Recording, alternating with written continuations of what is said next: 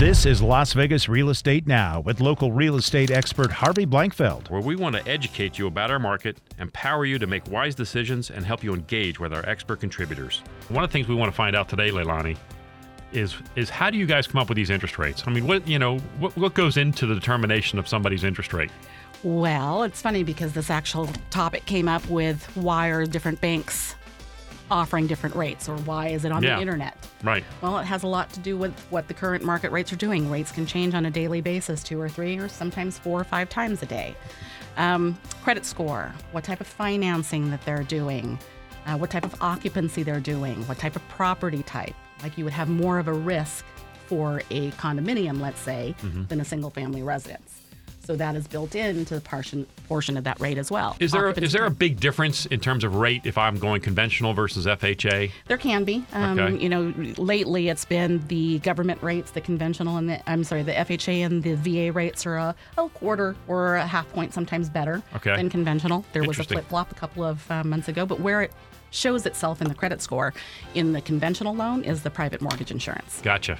So that is where sometimes, even though the rate might be a quarter higher, percent higher, you're going to save a little bit with a higher credit score on the private mortgage insurance sector of that loan as opposed to any of the government ones. And when you choose FHA, even though it's a lower rate, you're going to be dealing with mortgage insurance throughout the duration of that loan. Life of the loan, yes, until you refinance out.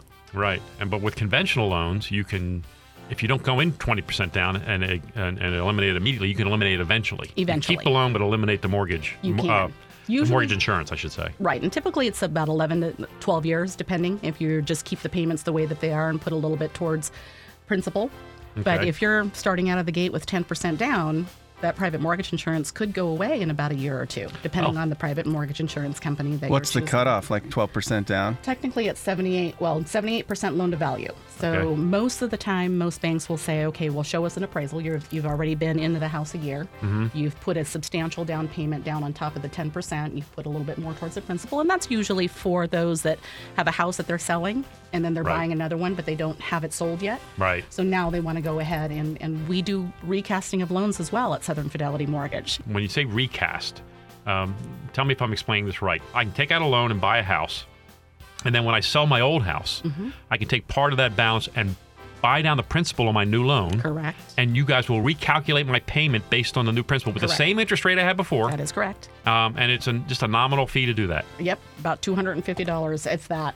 But and really, there's not an appraisal, so it has to be at least $10,000 more towards that principal payment. Right. That recast. And otherwise, though, if you pay down the loan, your payment remains the same. Right. That's the big difference, right? Well, the payment doesn't. The interest rate stays the same. So the payment's going to be recast of what the new principal Right, but if you is. don't do the recast, if you just pay down your mortgage, yes. your payment still stays the same. Your payment is the same over the many years. So this allows people to do a one-time, in a sense, pay down, and then their payment modifies. Right. Or in the type of the recast, you could actually do it once every 12 months. You can do it more than once?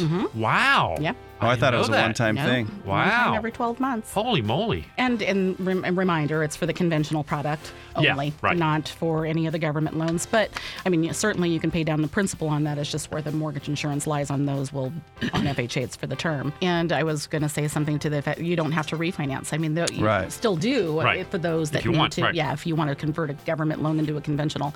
But that saves that refinance closing cost fee. Yeah. Right? It's that one fee. Now, a little caveat.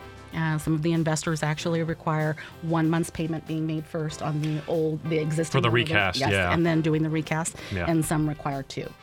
This has been Las Vegas Real Estate Now. Thanks for listening, and remember to tune in every Tuesday morning at 9 a.m. on 101.5 FM, 720 a.m. KDAWN.